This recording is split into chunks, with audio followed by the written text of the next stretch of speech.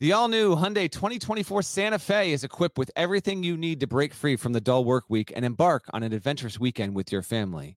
The Hyundai Santa Fe's features like available H-Track all-wheel drive, standard third-row seating, available dual wireless charging pads. You've got the H-Track all-wheel drive so you can take on those dirt trails and kick up some mud. Or the third-row seating gets your whole family in to experience the thrill together.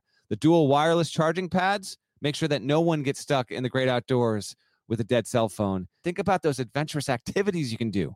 Like me, taking a ski trip up with the family, maybe going on a camping expedition, anything and everything. Learn more about the all-new Hyundai Santa Fe at HyundaiUSA.com. Call 562-314-4603 for complete details.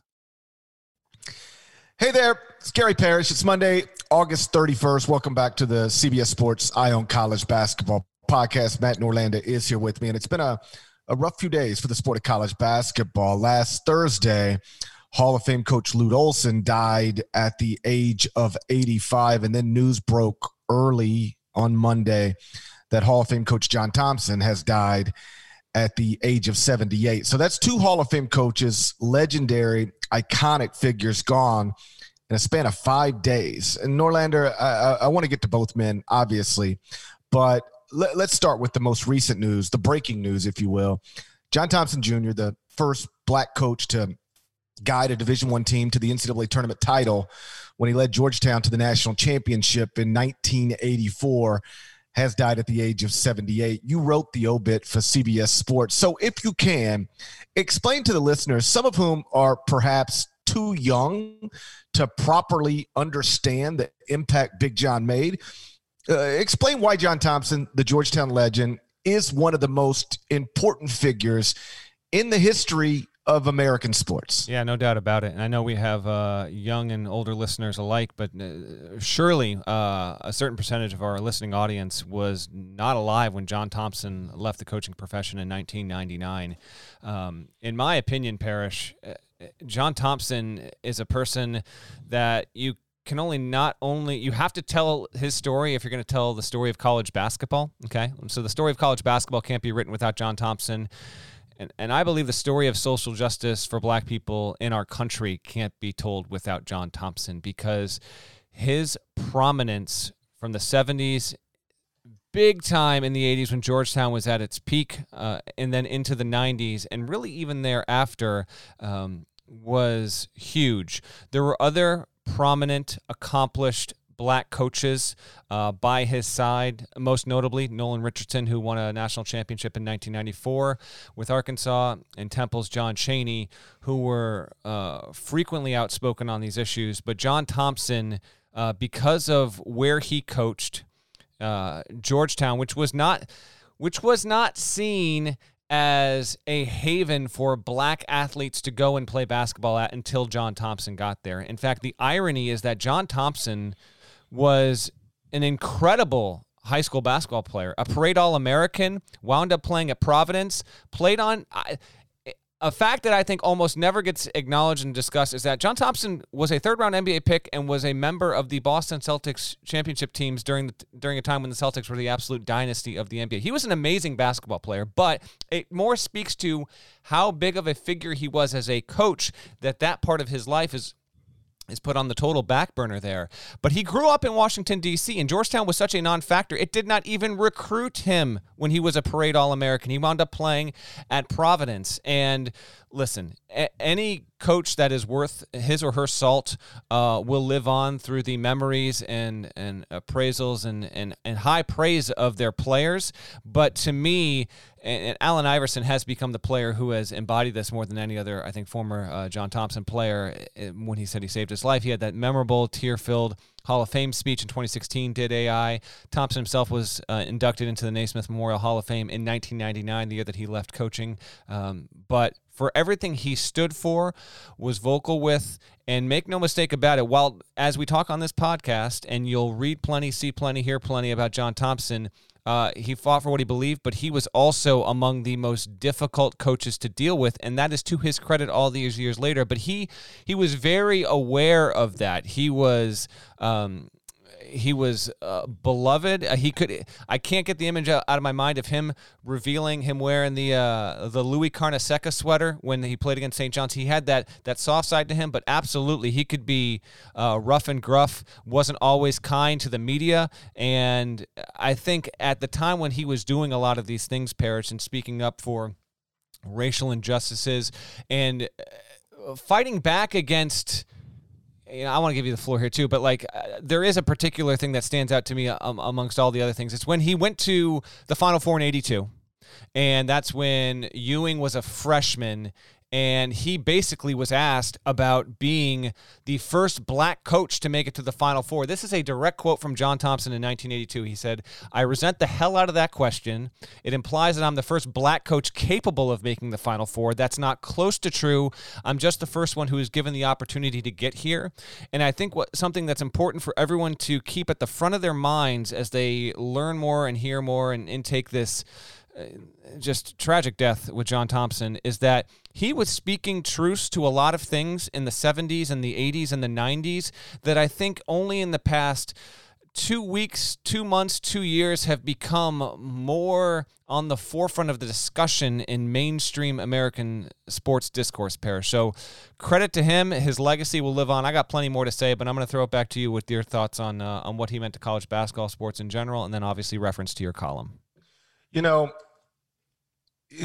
John Thompson was a larger than life figure in sports, but on a personal level for me, because some of it comes down to timing.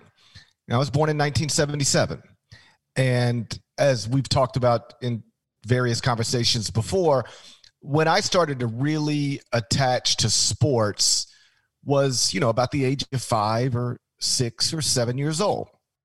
Which lines up with the same time I started playing sports. And that's how I became a New York Mets fan. I still get asked every 4 days on Twitter, why you're from Mississippi, grew up in the Memphis area. Why are you a Mets fan? Because there were 3 baseball teams that played on cable when I was a child: the Braves, the Cubs, and the Mets. And the Mets had these young stars, Dwight Gooden and Darryl Strawberry, and I sort of latched on, and it's been miserable ever since. But around that same time is when John Thompson was running one of the best and certainly most notable college basketball programs in the sport. Like I said, I grew up in the Memphis area. At the time, there was no professional sports franchise here. But Memphis State basketball was very much a professional sports franchise. At least it was treated that way and still is to this day on some level. So the best years of Memphis basketball in my childhood lined up with the greatest Georgetown years. And so as I'm falling in love with the sport, arguably the biggest figure in the sport, literally and figuratively, is John Thompson Jr. And I can still vividly remember the Patrick Ewing years, especially 1985 when they go to the Final Four. 2 other Big East schools are there, St. John's and Villanova, and then Memphis State was there. And that whole tournament, I can I'm a child. I'm 7, 8 years old, and I'm envisioning this national championship game between Keith Lee and Memphis State and John Thompson, Patrick Ewing. Obviously, Villanova screwed that up. My point is, if you are trying to discuss the biggest figures in sports of my early childhood, John Thompson is on that list, even though he was coaching many, many miles away from where I grew up. The impact that he made is hard to quantify because it applies both on the court and off. Obviously, Hall of Fame basketball coach, but undeniably so much more than that. I led the column I wrote about a protest in 1989 that he conducted. Georgetown's getting ready to play Boston College, and the NCAA had just voted to make it where student athletes who didn't have certain standardized test scores would not be allowed to be on athletic scholarship as a freshman. At the time, they would be ineligible as freshmen, but you could still put them on athletic scholarship and allow them to be a part of your program, just not participate in games. Well, there was a vote that happened the week of this game where the new rule was going to be if somebody doesn't have a certain SAT or ACT score, they cannot be on athletic scholarship. And there was estimates done that showed roughly 600 student athletes annually would be negatively impacted by this rule. And 90% of those student athletes were black. And so for obvious reasons, it's infuriated John Thompson. So he comes out as he normally does before a game against Boston College and watches his team warm up, sort of pacing the sideline, white towel on his shoulder. And after the player introductions, but before tip-off, he tossed his towel to an assistant, walked across the court, off the court, and got into a sedan that was waiting for him. He left the building, and then the game tipped off. And as the story goes, he got his driver to drop him off at his car, and then he just sort of drove around for a little while, listened to the game, then turned it off, listened a little bit more, turned it off. And as John Thompson was telling the story after the game, he said at one point he was driving past a convenience store and he saw a group of men sort of lingering outside of this convenience store in a way that, and these are my words, not his, but that suggested they were up to no good. And while referencing those people, this is what John Thompson said. He said, quote, if these kids today don't get that opportunity to get an education, who are they going to look to? Those people lingering at that store? He said, I had to reassure myself I was doing the right thing. I'm sure now I'm right. And so I just thought it was pretty interesting that 31 years before the NABC earlier this year formally proposed to eliminate standardized tests from initial eligibility, John Thompson was making the same point 3 decades ago. And as I also put in the column, 31 years before the Milwaukee Bucks were refusing to play a game because of an issue tied to race, John Thompson was refusing to coach a game because of an issue tied to race. He was a giant figure, and there's about a million more stories tied to stuff like that that make it clear, yes, in the sport, he was accomplished and in many ways unmatched, but the stuff he did away from the sport or used the sport to get accomplished really helped tell a larger story about him. Yeah, that wound up being a 2-game personal strike that Thompson went on in '89, and you're absolutely right. While many of the direct reasons why we saw player wildcat strikes in the past week or so, specifically with the NBA, and then prompting that with other leagues, were tied to the shooting of Jacob Blake and ostensibly to police brutality. All of this falls under the umbrella of anti-racism and social justice reform, and those exact things were what John Thompson was doing in 1989. It is incredible. It's also death is always sad. It is sad as hell that this man, Parrish, is gone in the midst of all this and could not make it to 3 months from now, a year from now, 5 years from now, 10 years from now. Who knows where we'll be as a country. But for him to step off this mortal coil now in the midst of all this, when he fought so much for this, spoke with a few black coaches earlier on Monday morning, and that was obviously something that came up. It's a particularly stinging and bitter irony that he would pass right here at this moment in time. Yeah, I was hesitant to put this in the column, and I think I actually took it out for reasons that I wasn't initially hesitant about, but I saw Lavelle Moulton, the North Carolina Central coach, say the same thing. Oh, he did. So what? No, not about that. Okay. But about what I'm about to say. When I was a kid, I knew nothing about Georgetown, nothing except that it was a place that had awesome basketball teams and and Big John as the coach, and it was such a part of the culture. I don't think I even knew what an HBCU was, but I, on some level, thought Georgetown was a, quote, black school. Yeah. It wasn't. As did I when I was young. Yeah. Right. I just thought that's people who look like me don't go to school there. which is like obviously incredibly wrong. It was the exact opposite. Correct. That's what makes what he did amazing, because it was the exact opposite. Yes. It's the exact opposite. And Georgetown is one of the greatest schools in this country. My oldest son has visited Georgetown, is considering maybe going there. And it never occurred to me as a child that was Georgetown, because John Thompson was the face of Georgetown and the everything of Georgetown. I think you can reasonably argue in ways that are unmatched by a college coach. Like, is there, like Bob Knight, Indiana, I guess, but is there another college coach that is more closely tied to the image of the school than John Thompson Jr.? I'm not sure. Like, you know, there have obviously been other wildly successful, prominent coaches, but I don't know that when you think of the school, you immediately think of them as much as when you think of Georgetown. At least in those times, the first thing you thought of was Big John. Sure. Duke with Mike Krzyzewski is one of them. Yeah, and right. but listen, and by the way, speaking to John Thompson's power and legacy, you are getting everyone from Kamala Harris to Michael Jordan to every prominent coach is going to put out a statement. The response and the reaction to Thompson will tell you all you need to know about how much he meant to American sports, not college basketball, American sports. And another coach who would apply to that, GP, is the coach who has had more time affiliated with his school than any coach in the history of college basketball. And we might even be getting close to a point where it might be all of college athletics. I don't know how you would fact check that, but obviously I'm referring to Jim Boeheim, who was Thompson's longtime rival, and Boeheim is recalled plenty of times now, and they both did even in recent years, where they were bitter rivals for a long time.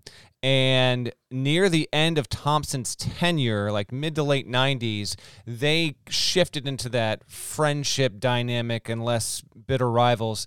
I will read Boeheim's statement real quick here that he released on Monday. He said, "We lost a great basketball coach and a great person with the passing of my friend John Thompson. He was a leader in the game and in life. John empowered all coaches, but especially black coaches and black players. Syracuse and Georgetown was the toughest rivalry for about 10 to 15 years during the Big East days. There was nothing quite like it. Many of my fondest coaching memories are from Georgetown games, coaching against John in the Dome, at Georgetown, and at MSG." So, first of all, he does not include Manley Fieldhouse. One of the most memorable John Thompson quotes ever is, in 1980, so the 79-80 season is the first season that the Big East is in existence. And by the way, the Big East coming into existence, Dave Gavitt is the architect and godfather of that, but John Thompson, in addition to a few other people in Boeheim as well, were so instrumental in getting the league off the ground and then giving it the momentum to be the preeminent league in college basketball for most of the 1980s. So it's the first season, and one thing that's often forgot about this is when Georgetown goes to play at Syracuse in February of 1980, Syracuse is a 20-1 basketball team. Georgetown's good, it's made some tournaments, but it's still on its way up at that point. And in the final game ever played at Manley Fieldhouse, before there was a Carrier Dome, John Thompson infamously says in the postgame presser, "Manley Fieldhouse is officially closed." That quote is amazing. It's an all-time drop the mic moment, and it actually helped fester a real rivalry between the schools that prevented Boeheim and Thompson, I think, from really cozying up to each other for a number of years. But that was to the betterment of that rivalry, to that conference, to college basketball, and what Georgetown was able to do in the Big East being, Parrish, I think you're absolutely right. Now, you and I can't definitively speak on this because we were not, we weren't 16, we weren't 24, we weren't 29 in the mid-1980s, but it really does seem like Georgetown was the preeminent program, and John Thompson, this was after Wooden, this was before Kay ascended. He was Dean Smith and John Thompson were the two most important coaches in college basketball during that decade of the 1980s, and they had a hell of a lot in common. Obviously, they met in that 1982 championship game. What's always interested me about John Thompson's legacy is he is considered, it's just no debate, okay? It's Wooden, it's Knight, it's Kay, it's Thompson, it's Dean Smith, like the most important figures in the history of college basketball for one reason or another. And he could so easily have had 3 national championships, but that was never held against him, and nor should it have been. But if not for Michael Jordan, he probably has 2. And if not for just one of the all-time unexpected wild championship game performances against Nova in 85, he has another there. So he got his 1 in 84. He easily could have had 3. And you and I grew to love the sport that we love and cover the sport that we cover because of what college basketball showed us and endeared us to when we were younger. And a lot of what that was and what it was built on was thanks to John Thompson and what Georgetown was able to do. And for me, I'll tell you straight up, GP, there were a few different things. I've mentioned them on previous podcasts over the years. Seeing UNLV in 1990 was a big factor. Kentucky in the early 90s, that 96 Kentucky team, and seeing what Georgetown was when it had Allen Iverson. I mean, Allen Iverson playing at Georgetown, I was a white kid in one of the whitest states in the country in Vermont, and I'm telling you, Allen Iverson at my I would have been middle school, just into high school at that point. Allen Iverson was a revelation. Georgetown was an incredible program to follow. It was so influential, and I want to give credit Jay Adonde to this because I did not realize this until he tweeted it out earlier. He says, because of John Thompson and Patrick Ewing, the Georgetown starter jacket is part of the National Museum of African American History and Culture collection. It's one of the most symbolic sports apparels of the 1980s. It's absolutely true. I didn't realize it was put on that level, but it just speaks to, again, the Georgetown brand and how powerful it was. And when you and I talked at the start of last season on the podcast, when Georgetown got off to a start, we had half a podcast dedicated to Georgetown and what it means. Thompson's influence was so big that even though Georgetown, for the most part, over the past 15 years, it's just been an up-and-down program. Right now, it's expected to be the worst team going into the season next season in the Big East. But it still carries so much cachet and power that the minute Georgetown becomes relevant to the tune of being a top 20 team in college basketball, it instantly changes the dynamics of the sport on a national level in ways that few other schools can do. Right. It's why I have wanted Patrick Ewing to get the Georgetown program running at a relevant at a relevant level on the national level, because Georgetown is a big brand in the sport of college basketball, and basketball's better when Georgetown matters. There was that tiny bit of time last season where it felt like Georgetown mattered, and again, it's just that's a big brand from my childhood, and it deserves to have a place in college basketball in these times. Certainly the Big East would benefit from that greatly. You mentioned, other giants of the sport, Mike Krzyzewski, Roy Williams, men who are still coaching, Jim Boeheim, and then coaches from years past, John Wooden and Jim Calhoun and Bob Knight. And obviously, I don't want to get into ranking college basketball coaches, but I think you could make a reasonable argument that perhaps Big John wasn't as accomplished as some of them. I mean, he clearly wasn't. You can just call up the Wikipedia page. But you could argue he's the most important, because the list of white coaches who have been at the top of the sport, it existed before Mike Krzyzewski. It existed before, it's always been there. Yeah. With John Thompson, nobody who looked like him had ever done what he did. He was a first. And I love the quote that you read early in the podcast of how he was offended when it was mentioned to him that he was the first black coach to make a Final Four, because at least in his eyes, the implication was he was the first one who could do it. And that's just not true. He was the first one given a real opportunity to do it. I do think that's John maybe downplaying his significance a little bit, but still, I can appreciate the quote. I couldn't help but think, and I don't want to get too loose with the storytelling, but I think this works. There was another just tragic death on Friday. Yeah. Chadwick Boseman, the 43-year-old acclaimed actor who had privately battled colon cancer for 4 years. I think we have known for a while that he was dealing with something, because he had been photographed entering a hospital. He had been on video looking very, very frail. But he never publicly disclosed that he had been battling cancer for all these years. Like, while he made Black Panther, he was battling colon cancer. It's just amazing, the strength. Incredibly, he was more of a superhero in real life than he was on the screen. And so a lot of things have been said and written about him since Friday night. A lot of old videos have resurfaced, but there's one where it was a part of Jimmy Fallon's Tonight Show. And what they did was they set up a camera in some place, and they had black people speaking to the camera as if they were speaking to Chadwick Boseman, to say to him, what it meant to them to see a black superhero, because he was the first black superhero to get his own standalone film in the Marvel franchise. And one person after another explained that, their children now have somebody to look, a superhero that looks like them. And you cannot properly understand like what that means to a generation of people. Like, I grew up with Superman and Batman. Like, I'd seen superheroes look like me since the day I could recognize what a superhero was. But black people in this country never had that. And it's one of the reasons his death resonates the way it resonates, and one of the reasons that film was so important. And it's a little bit like Barack Obama. I guess we always sort of assumed maybe a black person could become president of the United States, but we never seen it happen. Children had never seen it happen until Barack Obama was elected president of this United States. And I don't think it's inappropriate to put John Thompson in that same sort of category. Like, I guess we always assumed if a black man got the opportunity, he could maybe lead a school to a national championship, but we've never seen it at the Division I level until John Thompson did it. And he sparked dreams, and I think quite literally created job opportunities for countless number of coaches. Like, is there a Nolan Richardson without John Thompson? Is there a John Chaney without John Thompson? Is there a Leonard Hamilton, a Shaka Smart, and Anthony Grant? I'm not sure.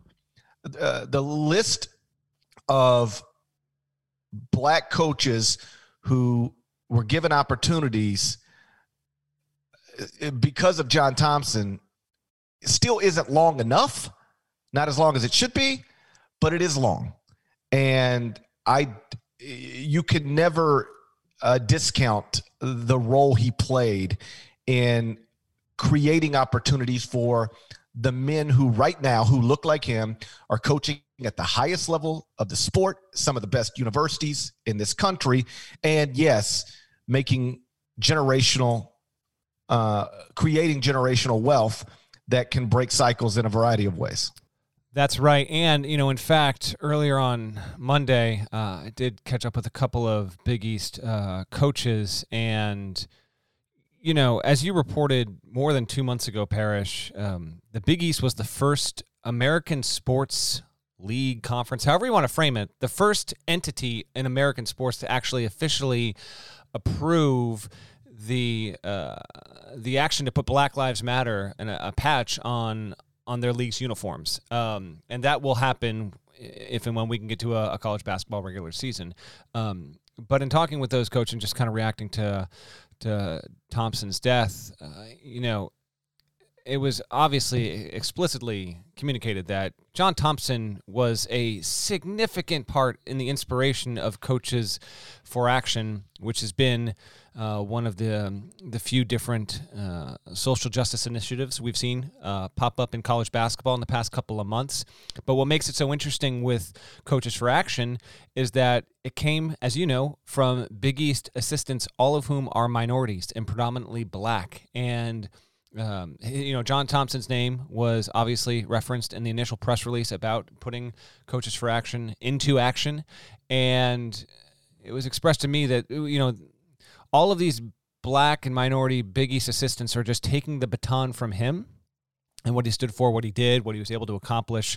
And, one of them told me directly, to be honest, we wouldn't even have 21 minority men's coaches in our league without John Thompson. That's why we are doing what we're doing. And, in fact, another coach told me that there had been some discussions in the Big East about having, quote, the Thompson rule, which would be similar to the NFL's Rooney rule. But what I understand of it, and it's not official yet or anything, it wouldn't explicitly be, if you're going to hire a coach, you have to make sure that you interview a minority candidate. That might be part of it, but that's not going to be all of it. The Big East actually is as diverse of a coaching sect, if you will, in all of college basketball, non-HBCU related there. So the Big East, particularly now, it's got just a bevy of black coaches. Ed Cooley, Providence coach, obviously, who had a connection with John Thompson, Dave Lato, Laval Jordan. You can go down the list, and there are plenty of black coaches in the Big East. But I do think that you will see even more come out of the Big East, Parrish, in the next couple of weeks or months as it relates to Thompson's death and spurring even more initiatives and specific change.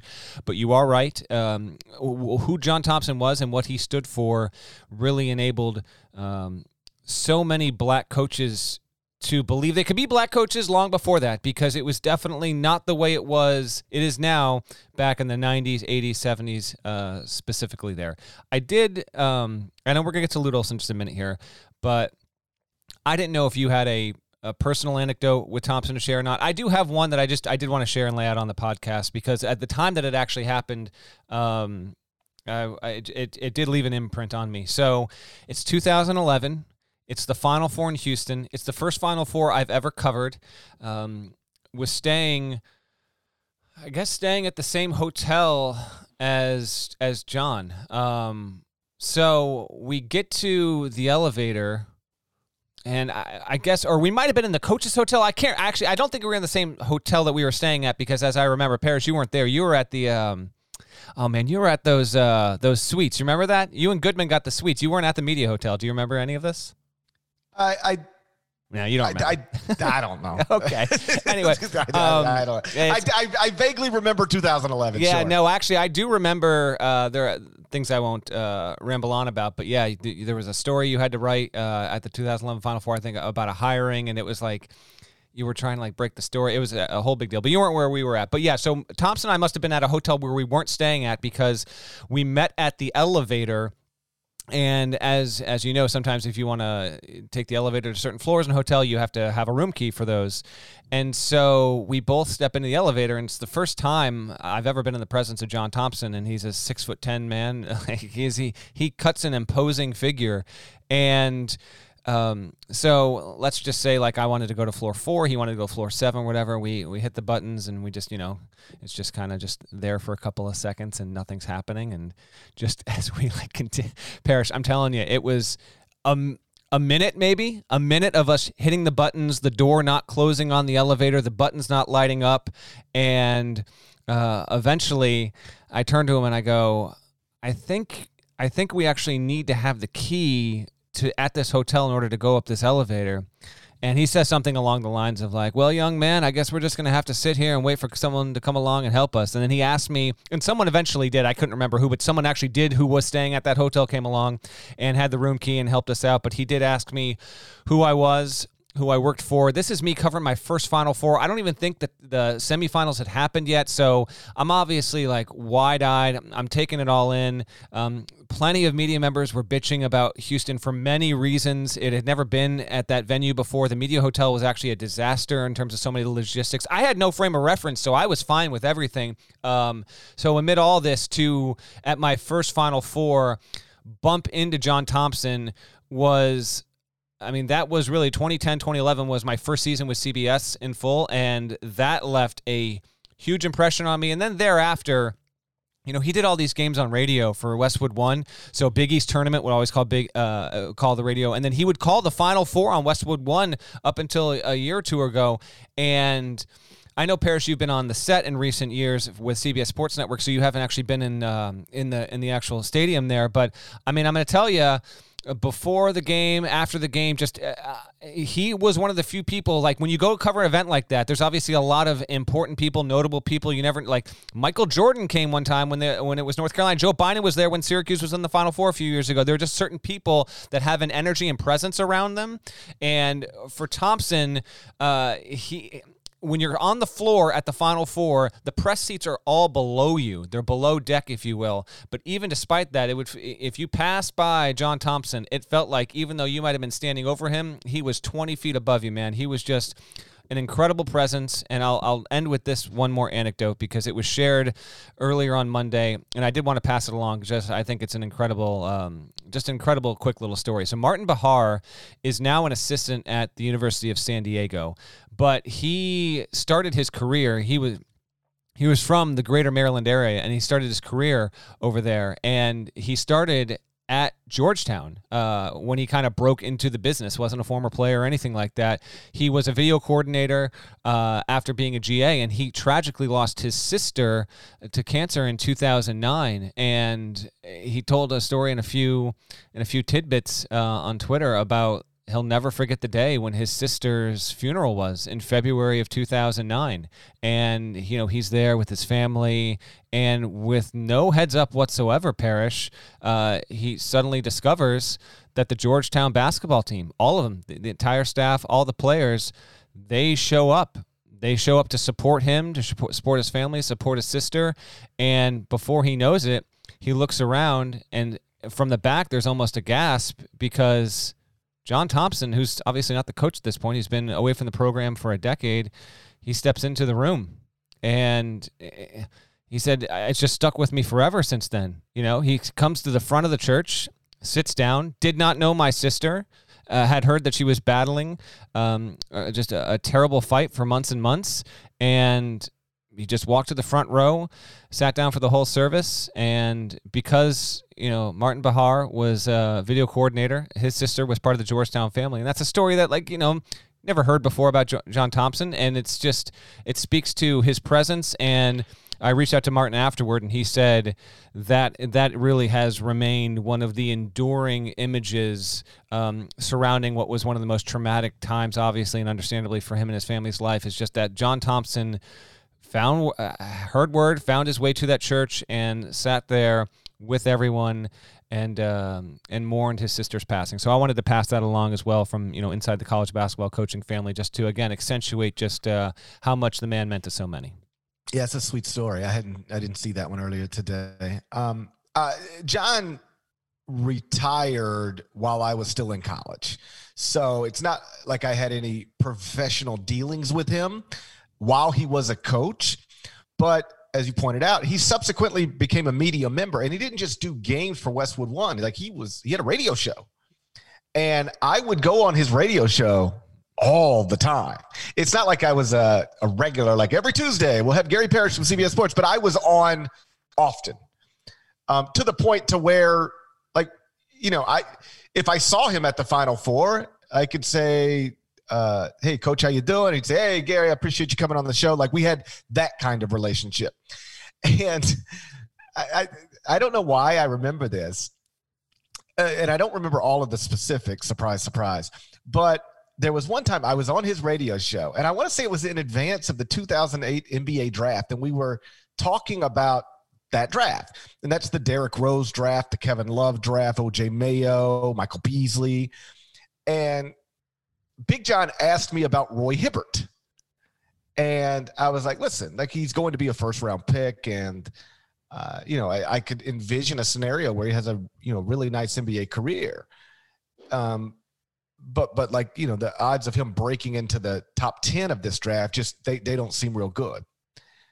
And I thought that was the nicest way to say what I was trying to say, because you do realize you're talking to Big John. Of course. And he got so agitated by that. He's like, you're telling me you would take, I don't remember the player, but that player who's a freshman over Roy Hibbert, who's been a 4-year college player. And I was like, well, yes, yes, I would. And more to the point, every NBA franchise would. This player is going to be a top 5 pick, and Roy Hibbert's not. And I think Hibbert ended up going 17th in the 2008 NBA draft. But we went back and forth on it, and it's sort of a surreal experience because, again, to circle back to the top of this podcast, I grew up watching John Thompson, and he was a larger than life figure. From the sports world, as I'm just falling in love with sports, specifically college basketball. And now I'm live on radio arguing with Big John Thompson, which feels wildly inappropriate, but I'm also right. So what do you do? And I remember getting, because as a radio host, I can tell you, sometimes I have guests on and they say things that I don't agree with, right? And I don't argue with them, because first off, arguments on radio are awkward. But they're a guest. So I don't have to agree with everything my guests say. So like if I have an NBA guest on today and this person says, I think the Miami Heat are going to win the championship, I might say, really? You think the Miami Heat are going to win the championship? But I won't go, how could you think the Miami Heat are going to win the championship? But that's sort of what this conversation turned into. So it was just a surreal experience because I grew up like not idolizing this man, but like looking up to this man as a prominent figure. And now I'm on radio, like in a pseudo argument with him. And like, it was fine. That wasn't like the last time I was on many times after that. But I just remember hanging up the phone and going, holy crap. I was just live on radio arguing with John Thompson about Georgetown basketball players. Like how did that happen? Yeah. So I did get to know him a little bit as as I embarked on this career, and he was a retired coach working in media. And that was really it was a cool thing, like that those are the relationships. And I use the word relationship loosely. I don't mean to overstate the role I played in John Thompson's life, which was basically nothing. I hadn't talked to him in years. But those are the relationships that are cool for me, to when I get to somewhat know somebody who was a big figure from my childhood, and John Thompson is one of those people.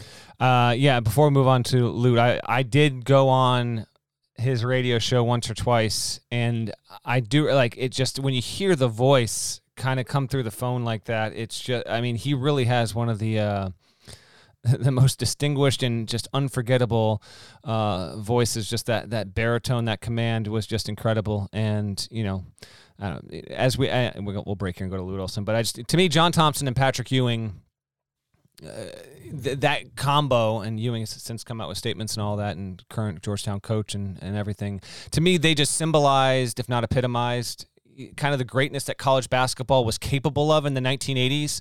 They tapped into like the power and presence that's perished, like rarely if ever been matched since. And during a time that was acknowledged as the sport's kind of most significant decade ever. And it is just, this is a heavy loss. I didn't think that we were on the verge of losing him like this so soon and in this way. So I understand this is, in particular, you mentioned Chadwick Boseman with John Thompson. I think in recent days, like these are two men for different reasons that are hugely significant and important and influential in Black culture specifically. So to any of our listeners who are Black, African American, who happen to be taking these losses particularly hard, our thoughts go out with you, because these are true icons separated by 25 years or so, but nonetheless very influential in their own ways and at very different points in time, but coincidentally and tragically both had passed within about 72 hours of each other. Before we lost John Thompson on Monday, we last Thursday lost another Hall of Fame coach. That's Arizona's Lute Olson. We're going to get into that next, but first, check this out. Wings for the game? Boom, cashback. New lucky jersey? Boom, cashback. Even a last-minute ice run could score you some cashback when you use your debit card. And yes, we said debit card. With Discover Cashback Debit, everyone can earn cashback on everyday purchases. Look, in sports, it's hard to predict who's going to take the W, but you know what's guaranteed to win? Discover Cashback Debit. Oh, and did I mention there are no fees, period? I'm telling you, this one, it's a real game changer. Check out transaction eligibility and terms at discover.com/cashbackdebit. Discover Bank, member FDIC. We all send messages nonstop connected to work. Text, emails, checking in on projects, brainstorming for ideas. No matter what kind of work you do, communication is key. And Grammarly, it can really help you, because Grammarly, it's your AI writing partner to help you communicate more effectively and efficiently so that you can make a bigger impact at work. If you lack confidence in your writing, Grammarly can fix that, and it can also make you more efficient in your day-to-day. Did you realize that 96% of Grammarly users report that Grammarly helps them craft more impactful writing? It's true. So it's time for you to make a bigger impact at work with Grammarly. Sign up and download for free at Grammarly.com/podcast. That's GRAMMARLY.com/podcast. Easier said, done. So before we lost John Thompson, on Monday. We lost Lute Olson last Thursday, and he was undeniably another giant of the sport, a Hall of Famer who first guided Iowa to a Final Four and then won a national championship with Arizona in 1997. It is still Arizona, one of the best basketball programs in this country. It is still Arizona's only national championship. Norlander, you wrote the Lute Olson obit as well, I believe. So just your thoughts on, again, another Hall of Fame coach passing, not as surprisingly as John Thompson. If we're being honest, we knew that Lute was in his final days for a pretty good while. So when that came down last Thursday night, it wasn't shocking, or it didn't catch anybody off guard the way Coach Thompson's passing did early Monday. Yeah, you're absolutely right. And in fact, we've lost. I mean, 2020 has just been brutal for so many reasons. But if we're going to just narrow this down to college basketball and legendary coaches, first we lost Eddie Sutton. Quite recently we lost Lou Henson, and now John Thompson and Lute Olson. But Olson had suffered a stroke in 2019, and he had been in declining health in recent months. And so this was unfortunately a situation where we thought that it well could happen coming this year, and in fact that did happen. You know, whereas Thompson took the Georgetown job, and that was his first and only college coaching job, Lute Olson, fascinating figure. First of all, the most important basketball figure in the history of his state, Arizona. It doesn't matter in what realm you're talking about, any of it, player, coach, anything, pro, college, Lute Olson is at the very top of that list. And just like Georgetown was Georgetown had won 3 games and not been to the tournament in 3 decades. Arizona was brutal in the years before Lute Olson took the job because he was thriving at Iowa. It took him to the Final Four in 1980, 5 straight NCAA tournament appearances, and basically it brought Iowa to a place of national relevance and consistent success that pretty much the program had not sustained. So think about it this way. Think about if there was a program right now that in the past 5 or 6 years had not been good enough to win a national championship, but certainly good enough to be a top 3 program in a power conference, making a Final Four, getting to the NCAA tournament every single season, and the head coach of that program deciding, after being there, 8 or 9 years, deciding, I'm good, and not that I'm good like I'm going to bounce and take an NBA job or bounce and take a job that might have a bit more prestige. I'm going to bounce, go to an entirely different part of the country at a program with almost no history and certainly no success in recent seasons. That's what Lute Olson did in the mid-1980s when he left Iowa to pack up and go head to Arizona. I'm trying to think of what would be a parallel right now for this. It would be as if, honestly, you can't pick an exact comparison, but it would almost be like Scott Drew saying, I'm all set, I'm going to bounce on Baylor to go coach at DePaul. How about Buzz Williams leaving Marquette to coach Virginia Tech? That's actually a pretty good one. But Buzz didn't make a Final Four, and Drew didn't make a Final Four either. Part of it's how hard it was to get to a Final Four. It was a different tournament then. There weren't 64 teams, and Iowa was it was established, man. It was behind Indiana, but right there with pretty much any other program in the Big Ten as near the top of the pecking order. Lute Olson leaves, goes to Arizona, and within 5 years has that program right there at the top of the then called Pac-10. He's got Steve Kerr, Sean Elliott. They're making a Final Four. He won that national title in 97 and just became an institution. I mentioned earlier about how much Allen Iverson and those Georgetown teams meant to me. When I was the 97 title team to me was interesting because I was definitely rooting for Kentucky at that point in my life. There's no doubt about it. But it was the Arizona teams that came after that, really those late 90s, early 2000 teams, GP, where the talent that came into Arizona was just downright absurd.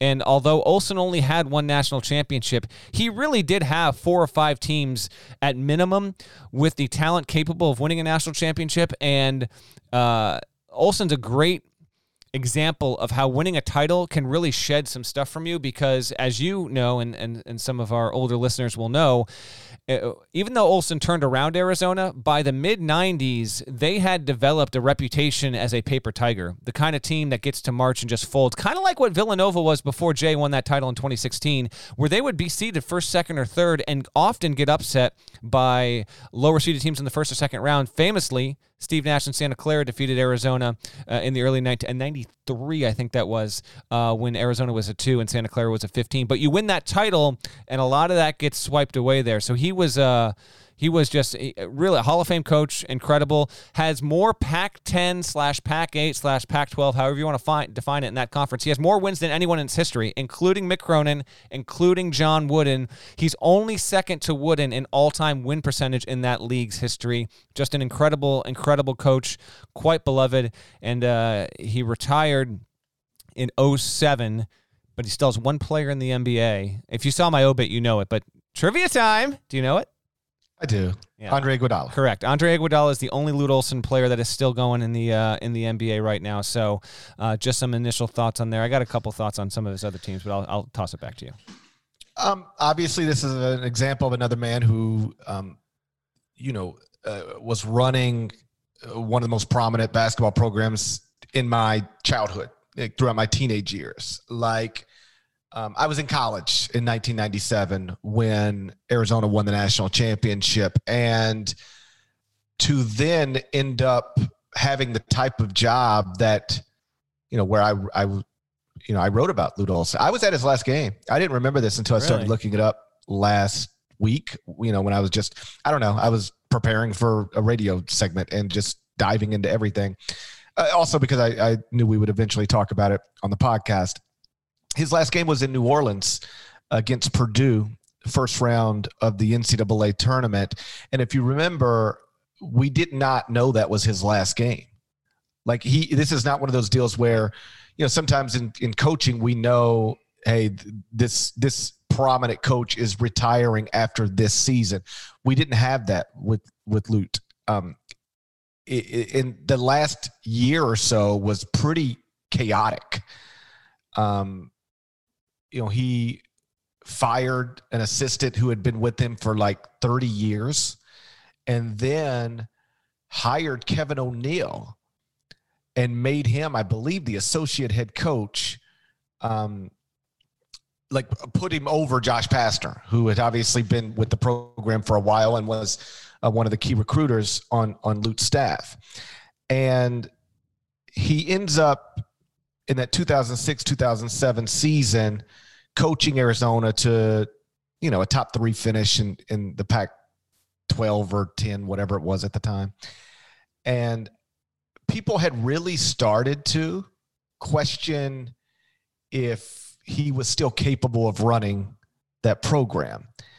He had appeared to slow down a little bit.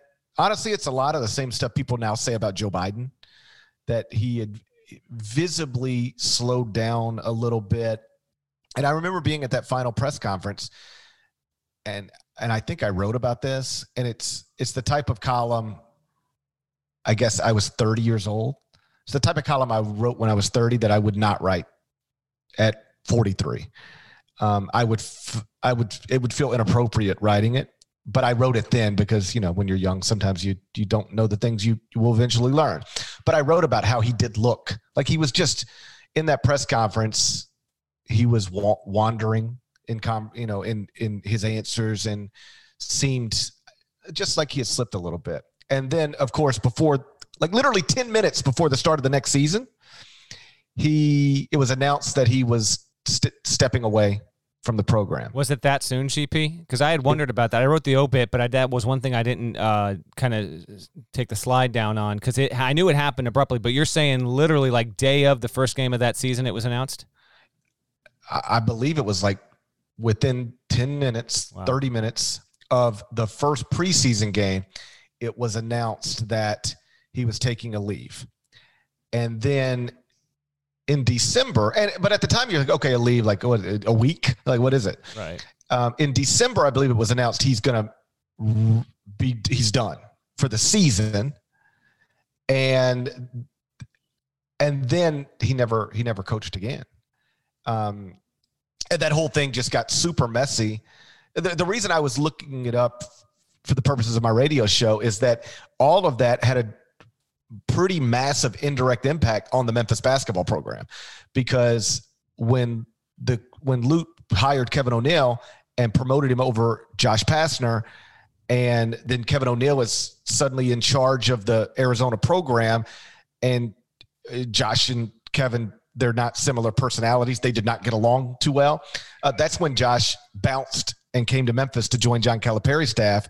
And then John leaves after 1 year to take the Kentucky job. And Josh ends up as the Memphis head coach simply because he was there. And the only reason he was there is because of the end of the Lute Olson era, how that went. And so I remember the end being super messy. And again, we didn't know he was coaching his last game at the time he was coaching his last game. But if you can take that and set it aside, it is one of the all-time great, coaching jobs relative to the consistency with which his program operated at the highest level of the sport year after year after year. Coincidentally enough, Thompson's time at Georgetown also ended not the exact same way, but he left the program mid-season 98-99 when Georgetown was 7-6 and had a divorce he was going through, and Georgetown had started to slump. And so there were some slight parallels between both of these coaches that we are eulogizing here on today's podcast. Also made 4 Final Fours, 88, 94, 97, and 2001. He made the Elite Eight 7 times.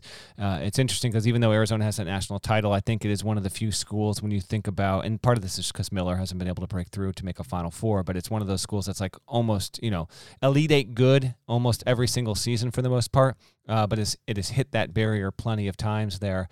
When Arizona won the title in 97, as many people know, it beat 3 number 1 seeds. It's the only team to ever do that. And not only 3 number 1s, it beat 3 of the 4 best programs in college basketball history. Kansas, who was the best team in the sport that season, 96-97. They didn't do number 1 overall seeds back then, but had they done it, Kansas, there's no doubt about it, would have been the number 1 overall seed in that tournament. Arizona knocked them off first in the Sweet 16. Then they took out Carolina, and then they beat reigning champs Kentucky in what would be Rick Pitino's last game with Kentucky there. I got to say, I mentioned some of the teams that he had that I absolutely love. That 2001 team that lost to Duke in that final weekend. Here's who was on it. Gilbert Arenas, pro. Richard Jefferson, pro. Lauren Woods, pro. Luke Walton, pro. And then, the significant starting players, Michael Wright, 15 points, 8 boards a game. Jason Gardner, one of the better guards at point guard U in history. That 01 team... Certainly. Now it ran up against a really one of the 3 best Duke teams ever. So that was a tough one there. But then GP, the other 2 teams, that 2003 Arizona team is just a joke. I mean, this is a team that got knocked out. Yep, in the Elite Eight by Kansas. It was the team that played in that unforgettable double OT second round game against Gonzaga in Salt Lake City. They won 96-95. Blake stepped, the shot didn't go in. Here was the Arizona roster in 03. Jason Gardner, Luke Walton as a senior, Andre Iguodala as a freshman, Will Bynum, whose hops were unreal as a sophomore, Hassan Adams, another freak athlete, Chris Rogers, Channing Frye, Salim Stoudemire. It's just, that team is just outrageous, man. I actually can't believe they lost 4 games. They got knocked off in the second round, the semifinals of the Pac-10 tournament that year by UCLA. That was one of their 4, just a crazy good one. And then the last really, really good Lute team, it lost in one of the most infamous ways possible. Yet again in the Elite Eight, losing 90-89 in OT to Illinois in Chicago. That team had Channing Frye as a senior, Salim was a senior, Hassan Adams was a junior, Mustafa Shakur was a sophomore on that team. A really, really fun one as well. So he had other really good ones as well. Don't get me wrong, but these are some of the those are the 3 to me. Kind of into my high school, into my college years, and that really just kind of stood out and were just so much fun. He just had dudes, man. They were just, Arizona really rose. I know UCLA won that title in 95, but Gonzaga hadn't been propped up yet. It was Arizona with some Stanford mixed in, and Arizona just was able to go toe-to-toe with just about almost any program at that point. Because, Cal's either in the NBA or he's getting to Memphis. Duke was not, it was still obviously a really good program, but there was no like clear-cut winner, number one program when it came to recruiting. Arizona was as good as any of them at that point, and Lute Olson, he made himself into a college basketball legend there, and certainly Iowa and Arizona kind of equally remembered him fondly in recent days, but yeah, what he did there has been incredible, and I know Sean Miller's been under plenty of rightful scrutiny and criticism, but he has been able to, and sure, go ahead, throw in your jokes with all of it. He has, for the most part, been able to maintain that after what you said, Parrish. Like, you had Russ Pennell come in for the year. Like, it's interesting to hear your perspective on all that, because I wasn't at CBS at that point. I had a full-time job covering local high school sport beats, and I ran College Hoops Journal back in the day. Shouts to the OGs who followed that. And I do remember like blogging about that kind of stuff, but having no sources. Like, it just from afar, I remember like when Lute Olson's time was like coming to an end and Arizona was in this weird transition phase. It just felt bizarre to have Arizona be in the spot, because it was right on the heels of when the same exact thing happened at Indiana. So I just remember covering the sport from afar and blogging about it, thinking like two of the 7 or 8 most important programs in the sport are suddenly just spiraling here, and it feels bizarre. And eventually Arizona got back on the right track. But Olson, by all accounts, everyone who ran into him, just universally beloved. Yeah, there were 2 coaches in between Lute and Sean, Kevin O'Neill and Russ Pennell, and they each were in charge for one season. So it was one of the stranger transitions from a Hall of Fame iconic coach that his 2 successors both lasted 1 year. Like, will that ever I doubt that's ever been the case, and I doubt it'll ever be the case again, while recognizing that forever is a long time. To have Lute Olson in charge from 1983 to 2007, and then the next 2 coaches each last 1 year, that speaks to how chaotic the whole thing was. It was definitely bizarre. And he was, by the way, a Tucson guy for life once he moved down there. He was prominent, Lute was, at the games until this past season, but certainly a fixture in that area long after he stepped away. And yeah, he remained someone of high importance in that area with that program, in that Tucson community, and that's where he ultimately passed. I do also want to mention that, and this is purely my impression, because again, we both weren't on the beat when this was really the case, but you grow up watching college basketball. Now you hear coaches tell stories, but he's survived by 5 children, 14 grandchildren, and his third wife, Kelly. But his first wife, Bobby, they were high school sweethearts, married for decades and decades and decades. And she passed from ovarian cancer in early 2001. And they were like the first couple of college basketball, best I could tell. Like, she's just one of those marriages where if you saw Lute at the Final Four, or you saw him in public in a non-basketball only capacity, his wife was with him, and just a kind of a charming couple. And it speaks to I think their relationship, their marriage, their bond, and their connection with that community. You don't often get situations where, jokes aside here, UCLA is really one of the only exceptions, if the only exception that comes to mind, where you will have an athletic institution name their playing court, playing field, however you want to say it, after not just the coach, but the coach and their wife or their significant other. And that was the case with Lute and Bobby Olson. So as Lute has passed here, I did want to bring up just how much she meant to that program and that community, and still does to this day. I mean, it is Lute and Bobby Olson court there. So a credit to them, and Lute with what he was been able to do for decades. A true legend, who I saw a few of his players kind of say afterward, like, if it's possible to underrate a coaching legend, Lute is it. And I do think that's true, Parrish. John Thompson, there will be no underrating or overstating his impact and influence. With Lute Olson, actually, I do think to a certain degree that was the case, and maybe some of that's been fixed in recent days. But yeah, he's really the second best coach in Pac-10 history behind John Wooden. So it's bit of a somber Eye on College Basketball podcast. Hopefully this will be the last one for a while we have to do on the passing of a coaching legend. When Lute passed late Thursday, we knew that we would eventually talk about him. We did not anticipate also having to talk about John Thompson. So, hopefully this is the last one of these for a while. Yeah, I hope so. And before we get out of here, little small bits of news. We'll get to that probably later this week. Might as well just do a quick news roundup here. Decisions are being made this week about when college basketball start date could possibly be. There was a little nugget that got dropped earlier today that the NCAA has actually filed for a trademark for Battle in the Bubble.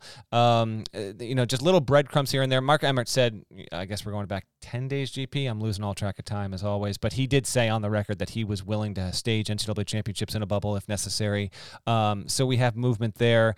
I would anticipate we're going to get more so later this week. So we will still have that. The Pac-12, as I reported last week, is getting closer to being willing to walk back its decision, provided that its health advisory and medical advisory board assesses the situation and says, okay, we're okay with this. So just keep an eye on that as well. You won't get anything from the Pac-12 in an official capacity, I'm told by sources, until mid to late September at the earliest. But nevertheless, it is a significant thing because that is a power conference, and obviously coaches and athletic directors in that conference think that the decision with basketball and winter sports was made way too early. The football stuff with the Big Ten and the Pac-12 is a whole other issue altogether. So just keep that in mind. If stuff that emerges this week that is obviously worthy, we will drop another podcast on you as we continue to learn more about all of that. And we haven't forgot about the draft profiles, but given truly the nature of how sports perish, I mean, last week was just, it was historic to see what happened and how it played out. We didn't find it entirely appropriate to drop a draft profile in the midst of all of that with game postponements and players going on strikes and all of that. But we'll get back into a rhythm later this week. And yes, hopefully there will be certainly more upbeat and information as it becomes available. Like you said, the Battle in the Bubble trademark by the NCAA is the latest bit of evidence that we're going to have an NCAA tournament and we're going to have a college basketball season. I don't know, and I feel like I've said this a million times, I don't know if it'll go well. I don't know exactly what it'll look like, but if we have to bubble up to play, they're going to bubble up to play. There was a time in this ridiculous pandemic that I was very skeptical that we would be able to play college basketball in the 2020, what will be the 2020-21 season, for obvious reasons. I'm no longer skeptical. I'm optimistic. I don't think it's going to be played inside Rupp Arena with 20,000 fans. I don't know where these games are I don't know what it's going to look like. I got some ideas and we've talked about them before, but I've never been more optimistic than I am right now that we are going to have something that is called the 2020-21 college basketball season that culminates with the 2021 NCAA tournament. I agree, but can I just ask you real quick before we get out of here? I guess NCAA is going to do what it's going to do, but it's got a file for it. That's something you can find on an open record, and it's been discovered and now disseminated. To me, it just comes off as I don't know. It just doesn't strike you, Parrish, like a little. I don't know. You're trying to get this done with all these players, these quote-unquote student athletes, and it's like, let's trademark Battle in the Bubble so we can use it and profit off it in any means possible on shirts, on any kind of, insignias, memorabilia, whatever. I don't even know if trademarking something like Battle in the Bubble is necessary. They got their reasons for it. Some of them are, baldly obvious, but I don't know. It just comes off a little bit tacky, wouldn't you agree? In this sure, like if you want to be anti-NCAA, like they've given you another reason to point out the undeniable truth about that organization, which is, it's built to make money. It's $1 billion business on the backs of, amateur student athletes. I get it, and I share your reaction. I guess I would just say this: it is somebody's job in that building to think along these lines and to then act accordingly. And so I guess I would just chalk it up to this is nothing more than somebody doing their job. Yeah, you're probably right. But and beyond all that, I mean, it is another significantly positive sign. And we're on the doorstep of September. It's still technically August here. But I do promise you that there will be optimistic news for college basketball that comes in the month of September. We just don't know yet entirely how it's going to be framed. And if we get more this week, we will have a podcast on it for you. Shouts to Devin Downey. Shouts to Chester, South Carolina. Shouts to Terry and Medfin Teagle. Legend. Shouts to Larnell. And thank you guys for listening to the podcast in the middle of a pandemic. If you enjoy it, please tell one person about it. If you're not subscribed yet, it is really helpful if you subscribe and rate it appropriately. 5 stars, nice comments. So please go do that if you've never done it. I'd appreciate it. Norlander also appreciates it. And like he said earlier, we'll talk to you again real soon. Until then, take care.